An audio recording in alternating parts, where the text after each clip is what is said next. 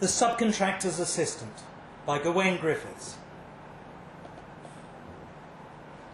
After I died, I managed to get an entry-level position as an assistant angel, wingless class. It was a good job to have. In my day, they didn't just give you your wings. You had to earn them. And dying halfway through December meant I was earning them the hard way, carrying out miracles. The biggest miracles God does himself. The smaller ones, however, he feeds down to the angels, subcontracting them out to the lowest bidder. The winged angels, in turn, being too busy with all their flying and such, feed the work down to their assistants, which was where I came in. The angel assigned to train me reminded me of my first driving instructor. That calm, patronising demeanour, combined with the sudden unjustified outbursts of fearful rage, made me wonder how they could allow someone so incredibly unstable to be in any position of authority. We started with some pre-prepared, drawn-out speech on the basics of miracling, the importance of following what he said to the letter and on the proper use of something or other. After that, I was given my list and sent down to a small village in the south of England to get started. The training hadn't really been necessary. I already knew the key tenets to getting ahead: work harder than anyone else, think outside the box, and, most importantly, cut corners. The first person on my list was Percy. Percy was a grumpy, cantankerous old man, no family, no friends. To his neighbours, the Smiths, he was nothing more than a nuisance. Even Mrs. Smith had lost all sympathy after she tried to take pity on him one afternoon, only to be stuck in a 2-hour conversation about how the recycling didn't take the right kind of paper. The Smiths were just an average family. Mum and Dad worked, the 10-year-old son played, and the 15-year-old daughter sulked. They didn't hate Percy, he just wasn't in their circle of love. Deep down, Percy wasn't what he seemed. Yes, he was grumpy and cantankerous. He was most certainly odd, with no friends or family to speak of. But outside of that, he wanted to be loved. When Percy was 8, his mother had run off with the milkman. At 10, his father explained that this had been because she didn't love Percy, and promptly left himself. When he was 17, Percy's first boss fired him for being ugly. At 26, Percy married the love of his life, but 2 days after his 28th birthday, she ran off with the milkman. Percy's life carried on like this. He was 72 now and longed for the warmth of another human being who truly cared about him. Percy had 2 paths ahead of him this Christmas. If he spent Christmas Day alone, he'd die late in the afternoon. To say that he'd die of loneliness was absurd. It was going to be the sleeping pills and the vodka, fuelled by the loneliness, that killed him. If, however, the Smiths were to take him in that Christmas, make him a part of the family for even just one day, he'd die happy 2 months later of a heart attack. I set to work dropping hints to the Smiths to invite Percy round. Nothing seemed to work. Even when I let Mrs. Smith see a subtle hint of what the day would hold for Percy on his own, she just took it as a Bailey's-induced daydream and moved on. Eventually I realised that it wasn't about bringing the Smiths to Percy, but bringing Percy to the Smiths. With that in mind, I dropped the note through Percy's door, inviting him to Christmas dinner. Percy was delighted. He put on his best suit, squeezing into his trousers and chuckling to himself at how much they'd shrunk over the years. He got out a few small knickknacks for the son. For the daughter, pulled 20 quid out of his cash tin. For Mr. and Mrs. Smith, to whom he was eternally grateful, he took out an exquisite bottle of scotch. At 1 p.m. on Christmas Day, Percy rolled up to the front door to give his gifts and enjoy his first proper Christmas dinner in 20 years. Regrettably for me, the timing of his visit coincided almost exactly with the peak of the Smiths' Christmas argument.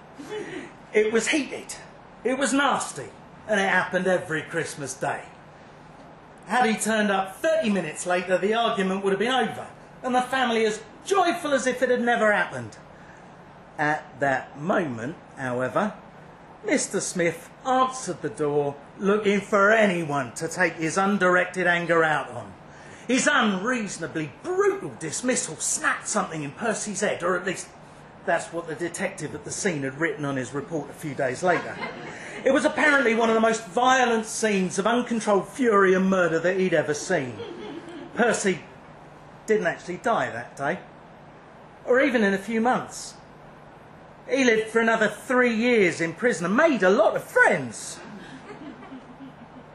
When he died, Percy was happy and surrounded by inmates who cared about him. I still don't get why they don't say that this counts as a successful miracle. And then there was the church.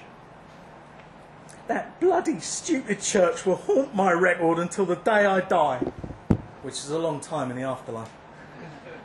It was a classic situation. Big company wants to demolish the church to make room for a shopping centre.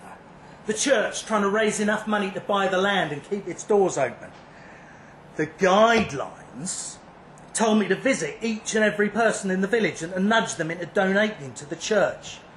With everyone given a little money, the church could have been saved and then some.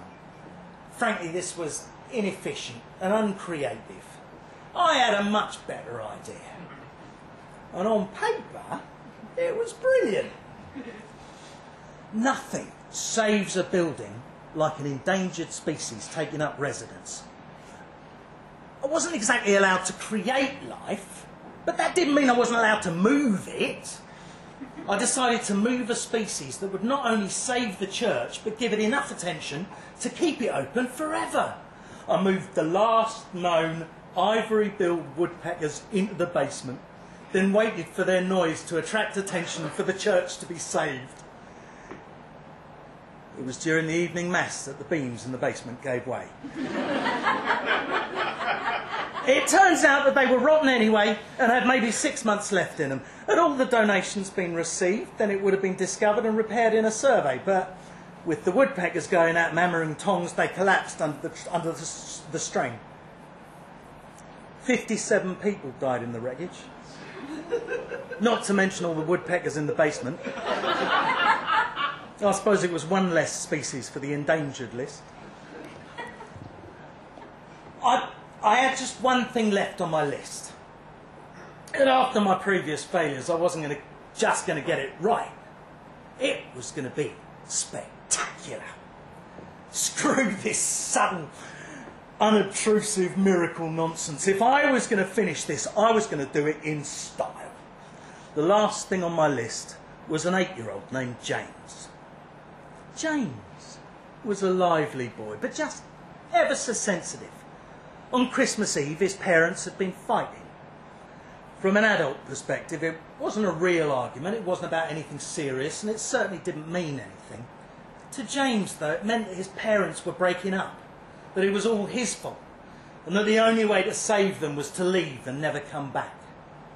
He packed the important provisions he'd need for his trip. His toys and a few cans of food went into his backpack, and out of the door he went. He was crying at the first corner, partly from missing his parents, but mostly from not getting to open his presents. As he reached the next corner, he started to feel nervous.